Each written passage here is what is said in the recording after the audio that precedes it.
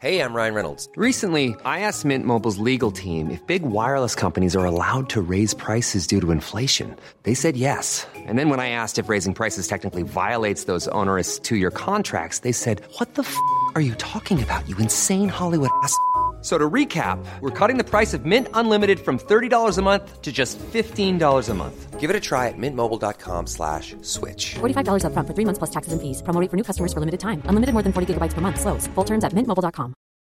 Millions of people have lost weight with personalized plans from Noom. Like Evan, who can't stand salads and still lost 50 pounds. Salads generally for most people are the easy button, right? For me, that wasn't an option. I never really was a salad guy. That's just not who I am. But Noom worked for me. Get your personalized plan today at Noom.com. Real Noom user compensated to provide their story. In 4 weeks, the typical Noom user can expect to lose 1 to 2 pounds per week. Individual results may vary.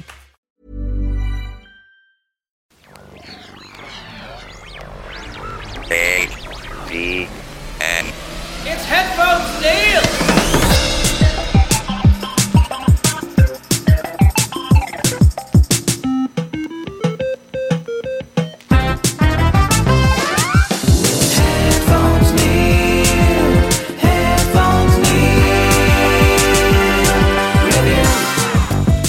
What's up, guys, and welcome back to another episode of Headphones Neil Reviews. I'm your host, as always, Headphones Neil, bringing my review for The Lord of the Rings of Power Season 1.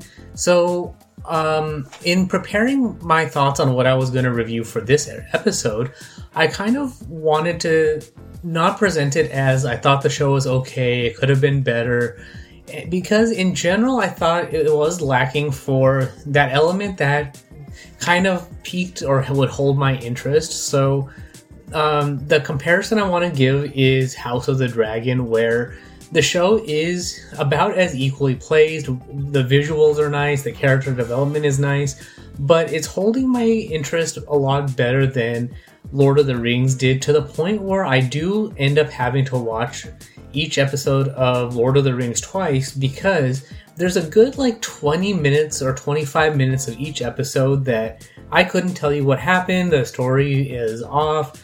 It goes kind of all over the place, to the point where it generally felt like I wasn't sure where they were going with it. And it was kind of just presenting each scenario as, here's Galadriel in a location where she needs to figure out what's going on. Elrond's in a place with a friend and he needs to convince them to do something. The Hobbit storyline was actually the one that I liked the most, especially with Nori and the Stranger, just because that interaction dealing with the rules and migrations of the rest of her family and tribe kept that particular part interesting. So I actually liked that quite a bit. And so going back to the whole 25 minutes worth of show that did not necessarily hold my interest, it basically felt like the show was not really well paced to hold my interest, and the development of the characters was kind of okay. They were all fine as far as what they were aiming to do, especially with the finale. But when I compare it to Game of Thrones, I think so far out of all of their episodes, there was only one that I had to rewatch, and that's mostly because I ended up getting a phone call and then I wasn't really paying attention to it. But with Lord of the Rings, it's really oddly placed where I can't seem to track any of that movement and why anyone's doing what they're doing.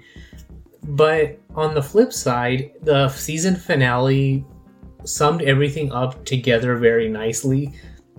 Especially with the elves forming their rings of power with the elemental stones, learning that the Stranger is actually Gandalf and not Sauron, but the skeleton undead people thought he was, and he's actually a different person that was promised, kind of the light side version of Sauron. So that actually worked very well. I like that introduction and presentation, gave more depth to why Gandalf enjoys the company of hobbits so much.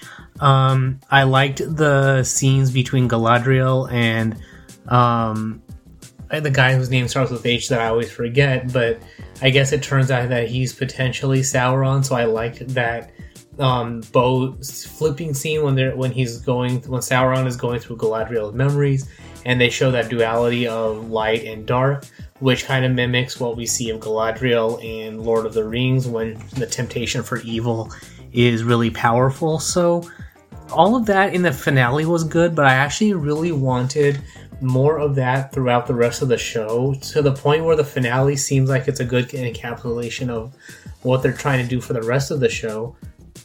And then we have very little going on with the dwarves, which now in retrospect I really couldn't tell you if Elrond was kicked out, what happened to his friend, what was going on with the king, what happened to that resolution. So because I can barely tell you anything that went on about that, that's kind of why for me it's hard to recommend.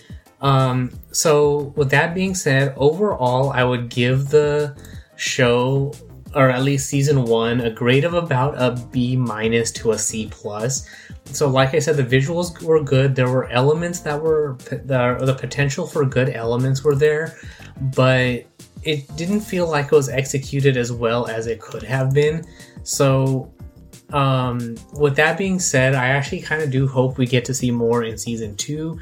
And from what I can suspect right now, it kind of feels like the first season was all about how the elves got their ring, and then potentially in season 2 they're going to focus on the elves, and then the third season is going to be for the humans, and then the fourth season is going to be something like Sauron creating the One Ring to rule them all.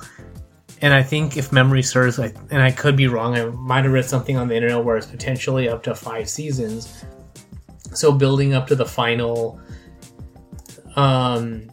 confrontation for this particular age.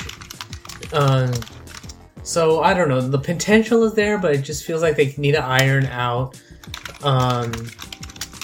some of how they present some of these episodes and balance them out a little bit. There's too much, quiet points, low talking where there doesn't need to be, and in general, the flow needs to be a lot better. And I think they can learn a lot from House of the Dragon as far as all of that goes, because the characters are interesting, what they're trying to do is interesting. It's just that it's not presented in a way that held interest for me in particular. I know a lot of people did like the show, and it's generally well received, but it just feels like the inconsistencies in some of the stuff I was saying are there. So for me, I hope they can improve it. I would, if there is a season 2, or if season 2 does get greenlit, then I will definitely watch it. But for me, the biggest drawback for recommending the show is that if I have to watch an episode more than once to understand what's going on, then it's not doing a good job of communicating the information very well. So that's all there is for this particular review. So if you have any questions, comments, feedback, or anything like that, you can comment on this post on Twitter at PatelN01. The website is headphonesneil.reviews for past episodes, subscription links, supporting the show, and all of that good stuff. But thanks for tuning in to this particular episode, and until next.